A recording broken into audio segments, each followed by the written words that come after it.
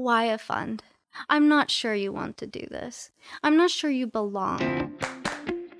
Hey everyone, welcome to Rise of the Next, a podcast by PreMoney Global. I'm your host Shireen, and on today's episode, I'm joined by Lolita Taub. Now, a little about Lolita. She's a GP at the Community Fund, which invests in community-driven companies. She's also a scout for Lightspeed Venture Partners, amongst other occupations. Now, as a daughter of Mexican immigrants who came to the US to seek a better life for their children, Lolita grew up under difficult circumstances in a rough LA neighborhood, but has far exceeded her parents' expectations, to say the least.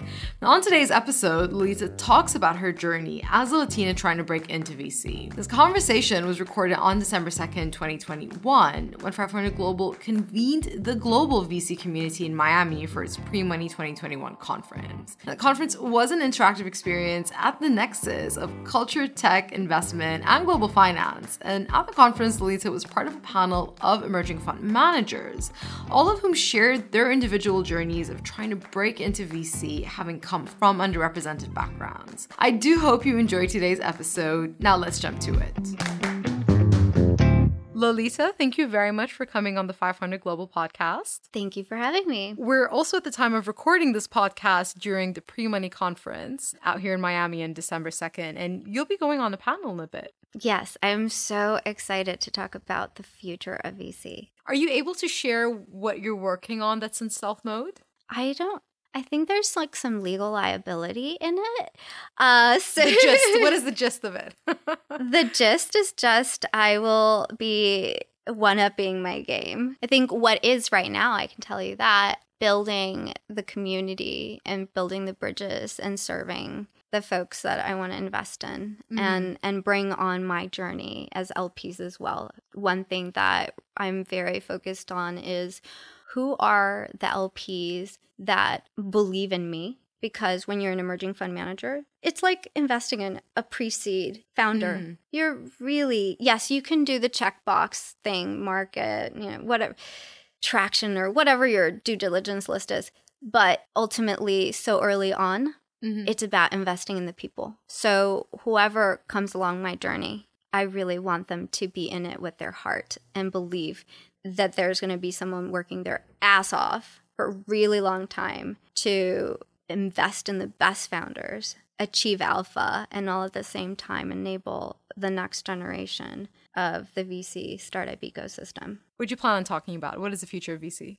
Yeah, I think that question can be answered in so many different ways. But for me personally, you can't see me for those who are listening, but I'm wearing a Mexican dress. The future of VC is not just US based, it is international. Emerging markets are something that we will talk about on the panel. I know some of the panelists, and I'm so excited to hear of the different things that we're seeing outside of the US. I do invest in North America, but also in LATAM. And to be able to see the opportunity that is outside of Silicon Valley and emerging markets and that are neighboring is really exciting when you can have unique insight because of your socioeconomic background. I came from nothing and a different culture, Mexican culture. Right now, I'm literally living in Mexico City, exploring the ecosystem and really understanding the founders, the VCs. How do we tap into an underserved, underestimated market? Here in the US, I've worked a lot with investing in underestimated founders, not to be confused with underrepresented. Underrepresented is a quota. It's what percentage is female, male, what percentage is whatever demographic. Underestimated is literally there's underestimation of the potential that a founder can go and create a unicorn because they don't fit the traditional status quo Silicon Valley model of white cisgendered guy who came from money, went to Harvard and worked at a FAGMA or something. And what we're talking about is there's so much money being left on the table when you don't go out and invest in underestimated founders. Well, what about underestimated markets and underestimated founders in these markets? When you're evaluating investment opportunities, how much emphasis do you put on the community-driven versus the being founded by an underrepresented founder aspect? Yeah, so the thesis is pre-seed, seed, community-driven. So did they pass the 3-element test is one thing. I'm looking for a founder who is community driven themselves, because sometimes an underestimated founder. It doesn't necessarily have to be. Okay. But I think there's a lot of opportunity there. So after all of what I've said, it doesn't mean I don't invest in white cisgendered guys who went to Harvard. In fact, I have white males that probably went to Harvard. In your portfolio. In my portfolio. Yeah. I've invested in 86 companies. There's bound to be all of the dimensions. And while I believe there's this other level of unit economics, when you look at the valuations, you get a discount because other people are not valuing them. Right? True. So there's all these different elements. What I'm looking for are the best companies that will outperform and allow me to create alpha for my LPs. And so it just really depends on how you're looking at it. Do they have to be underestimated? No. But is that who I believe there's the best from a business perspective? That's the best case. You have community driven, underestimated. Oftentimes too, what I've noticed is from a socioeconomic perspective, when you come from less, and you tend to be more community driven, so it's more organic and normal. Community driven, I think, is a way to approach even life, as opposed to just I think I'm going to have a community. And you're talking from your personal experience when you say come from less. Yes, absolutely. My parents immigrated from Mexico, so it's interesting. I'm going back to where they started. They came here so I could have, here in the U.S., to give me a shot at the American dream, and I'm going back because I believe I can create alpha in investing in both North America and LATAM. But it is kind of But you're kind of bridging both geographies, right? Oh, yeah, for sure.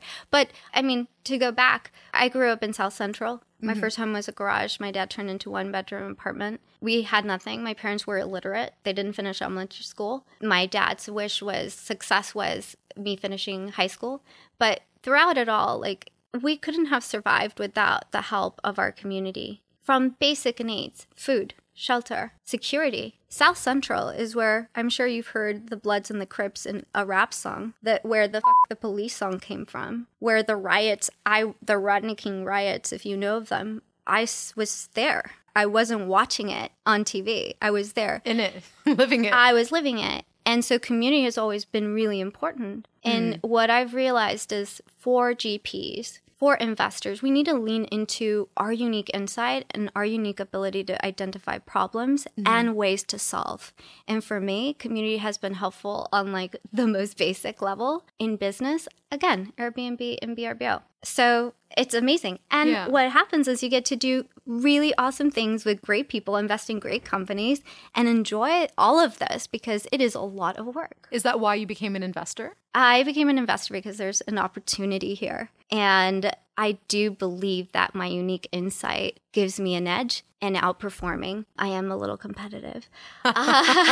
So let's make a lot of money. Okay. Part of the reason why I also became an investor outside of the business side, at the end of the day, is giving my family a better life. My mom still cleans houses to this day. So am I going to keep hustling? I've been on this mechanical VC bull. So you can make money doing lots of things. That's Why right. investing? Why investing? Because money makes a lot of things happen. From my mom being able to have knee surgery to empowering individuals to be able to take their talents and create the solutions that the world needs while creating a lot of wealth for me and everyone who's involved. And I mentioned before, my background is in sales. I think it's the coolest thing if you can, and sales for me is an exchange of value for value. What is even better? And I've sold hardware, software, services, and that was great. But then what happens with technology? To me, it's the juncture point between markets and opportunities and the ability to create the future, create money, generational wealth. That is really exciting. Also, I'm a really big nerd, so I love all the things we were talking about. I'm constantly how does this work? And you're always learning. It's very humbling. You don't know everything ever, but you get to also work with the smartest people, the most passionate people, probably the craziest and a little masochistic people. So that's also part of my answer probably too. I think there's way easier ways to make money in a more conservative way, but go big or go home, right? This is high risk, high reward or not, right? And I think that for me, it's all in or not. And this is an opportunity to not just change the lives of my family, but everyone else in my community. And there's just also money is associated with power. And if you have been marginalized, treated poorly your whole life, and it's so unfair, and you're able to come from a place of abundance and moving our society in a better place, if you give the power to the people who are actually representing the population, I think that's a good thing. Now, that's not my mission, but I very much hope that as I share my journey, as I build and give and serve my community, that it does work out that way, that it's a ripple effect, and 100%, yeah. and that we literally are more inclusive to the opportunity that's sitting there, that's being neglected, that's being maltreated, that's being marginalized. And I'm not for that. I'm like, why would you leave money on the table? And why would you not want to learn more things? I think it's just exciting. You make it sound so easy, but I'm sure you face challenges along the way, right? Of course. What have been some of the challenges? I was facing challenges getting in here, right? I was not even being allowed in here into this But we figured it out. We figured it out. But I'm facing these things all day, every day. What are some examples? Why a fund? I'm not sure you want to do this.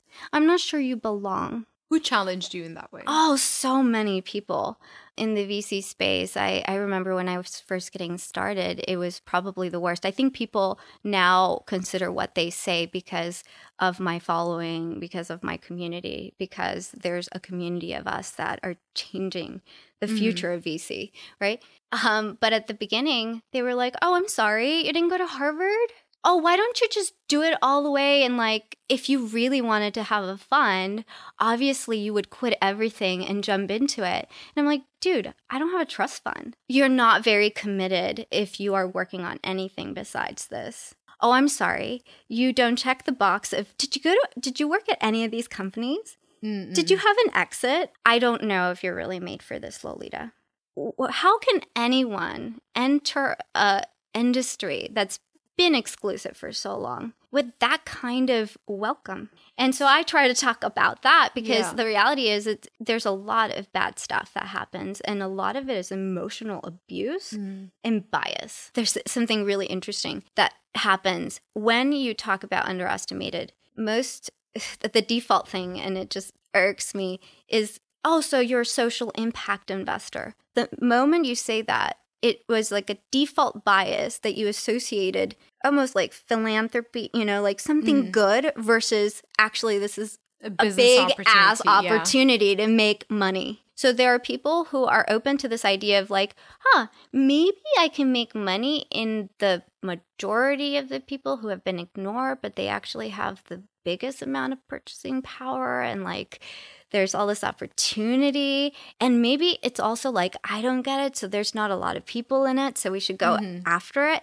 I think that needs to be part of it. But it's complicated, right? Because VC is supposed to be about taking risk, but then why do we have so many cookie cutter VCs? And what advice would you give to up-and-coming investors who come from underestimated backgrounds who are looking to break into the VC world? Yeah, that's a really great question. Actually, a journalist from the Business Insider asked me the same thing. And so I will share my TLDR of what I shared with her.